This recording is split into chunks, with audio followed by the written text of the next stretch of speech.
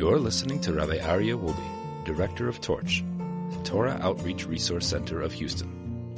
This is the Jewish Inspiration Podcast. Ladies and gentlemen, welcome back. Welcome back to the Jewish Inspiration Podcast, to a short and sweet segment on the month of Adar. Yesterday was the second day of Rosh Chodesh. We had 2 days Rosh Chodesh, and we welcomed in the month of Adar. Today we're Beis Adar, the second day of the month of Adar.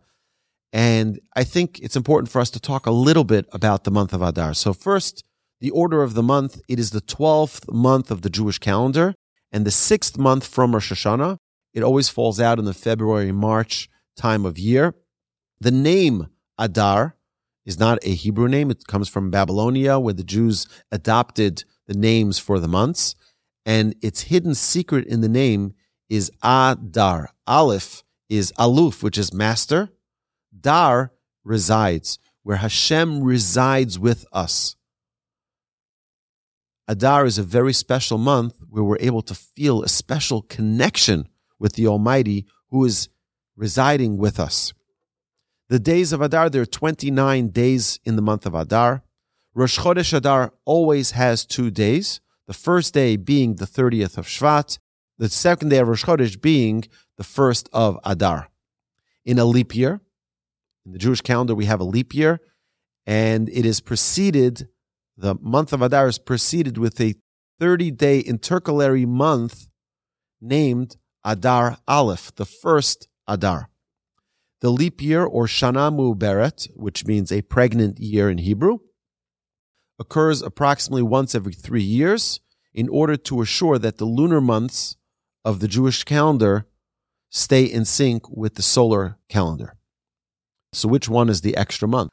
Adar Aleph is considered the extra month based on the Mishnah declaring that Purim must be celebrated on the second Adar in a leap year. Therefore, some very interesting things happen when we have 2 months of Adar.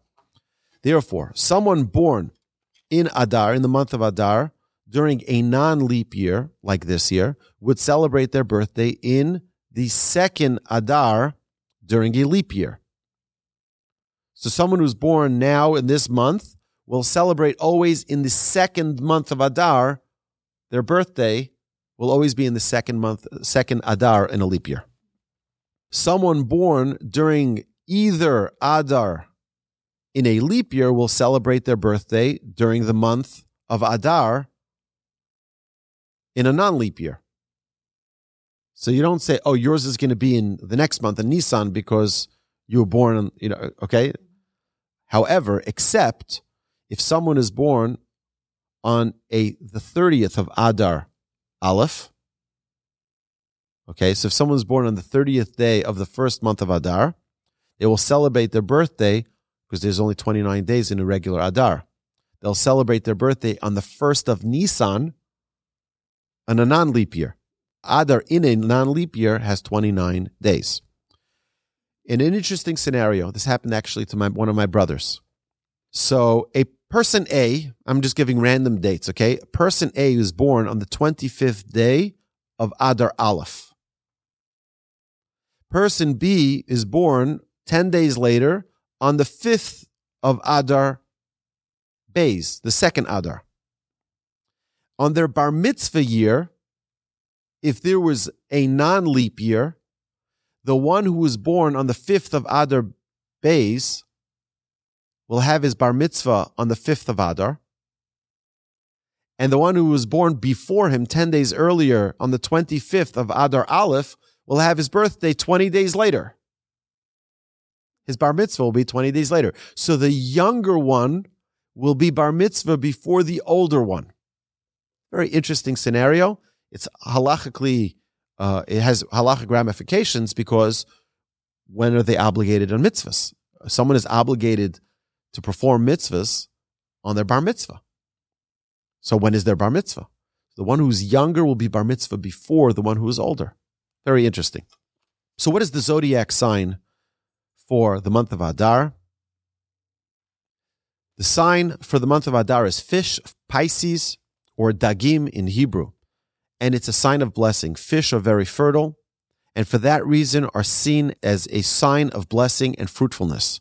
The Hebrew word for blessing is baracha or baruch, from the root of Beis Reish Chaf.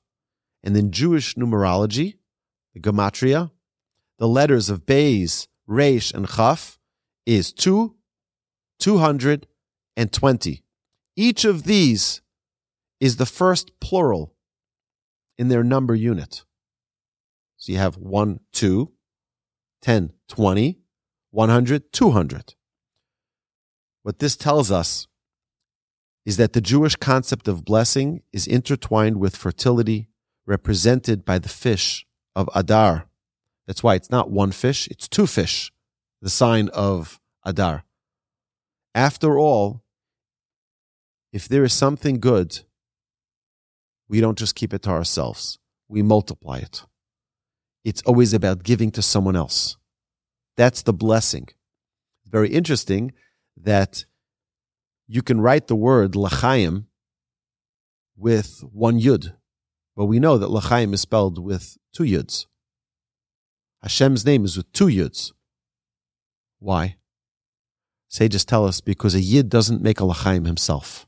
You need another yid, another yud, right? Another Jew to make a l'chaim with you. You multiply the blessing. And, of course, we know that not only fish are a blessing, but fish are always in water. In Jewish tradition, fish are a sign of blessing and fruitfulness. Also, just as fish live in water, the Jewish people thrive when immersed in water. What is water? Torah. It says, Mayim Chayim. The Torah is the water of life, a fountain of life, which is compared to the giving water. So therefore, we increase not only in happiness and joy in this month, but also we increase in Torah study as much as we can. So what are the events in this month? We know the first, the declaration in Halacha, when Adar enters, joy increases, the Talmud says. This reaches its climax on the 14th of the month as we celebrate Mordechai and Esther's triumph over the wicked Haman. Adar is the happiest, most joyous month of the Jewish calendar. In fact, its motto, like we just mentioned, is that when Adar comes, joy is increased. The spirit of Purim permeates the entire month, making it a time of unparalleled rejoicing and good mazel, good fortune for the Jewish people. Good luck. Rav Papa says, one of the great Tanaic sages, therefore, a Jew engages in litigation during the month of Adar.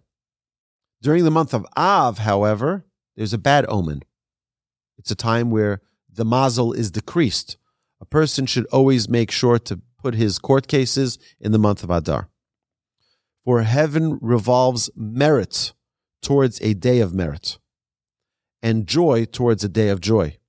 And Adar is the most joyous of all months, so much so that no evil anti-Semitic eye can affect its blessing. What happened with Haman? Haman looked at all the months. We'll see this in a second, but I'm going to skip. Haman looked at all the months and says, the Jewish leader Moses died on the month of Adar. It's a sign of bad luck. I'm going to decree against the Jews their decree of their demise on the month of Adar. But he forgot one important thing. Moshe Rabbeinu was born also in the month of Adar, and therefore the mazel was a fortuitous mazel for the Jewish people. Now, we know the shekalim reminder, we mentioned this last week, the shekalim that were collected by the 1st of Nisan, the reminder began at the 1st of Adar. So they had a full month to prepare themselves with that half shekel before it was going to be collected. The 7th of Adar, like we mentioned, was the day that Moses was born and the day that he died. He was born and died on the same day. Haman used this as a bad sign for the Jewish people if their leader died in this month, not realizing that it was also his birthday, which served to protect the Jews. Now, the 13th, 14th, and 15th are Purim. The 13th is the fast of Esther. The 14th is the day of Purim outside of Jerusalem and all walled cities. So Hebron is a walled city. Jerusalem is a walled city. Jericho is a walled city. They celebrate on the 15th of Adar, otherwise known as Shushan Purim. And then from the 23rd through the 29th of Adar are the days the tabernacle. They were erected and disassembled each day from the 23rd to the 29th of Adar. They were assembled and disassembled different parts of it so that they learned how to put it together and how to take it apart and how to travel with it. And then it was inaugurated on the 1st of Nisan. Our sages teach us that the influence of the holidays begin descending 30 days prior to the holiday. So the holiday of Purim already started descending on Tu B'Shvat. The holiday of Passover begins descending on Purim, which is why our sages tell us, Hilchos Chag B'Chag, you start learning the laws of Passover already 30 days in advance. So my dear friends, have a magnificent Purim, have an uplifting Purim, a happy month of Adar, and we should have only good fortune, good health, good happiness, good times, safe times, and we should all be able to celebrate together with Mashiach in our rebuilt Jerusalem speedily in our days. Amen. You've been listening to the Jewish Inspiration Podcast, a Torch production. Become a supporter at torchweb.org because your assistance enables more Torah learning around the globe. To find more lessons offered by Torch, please visit torchpodcasts.com.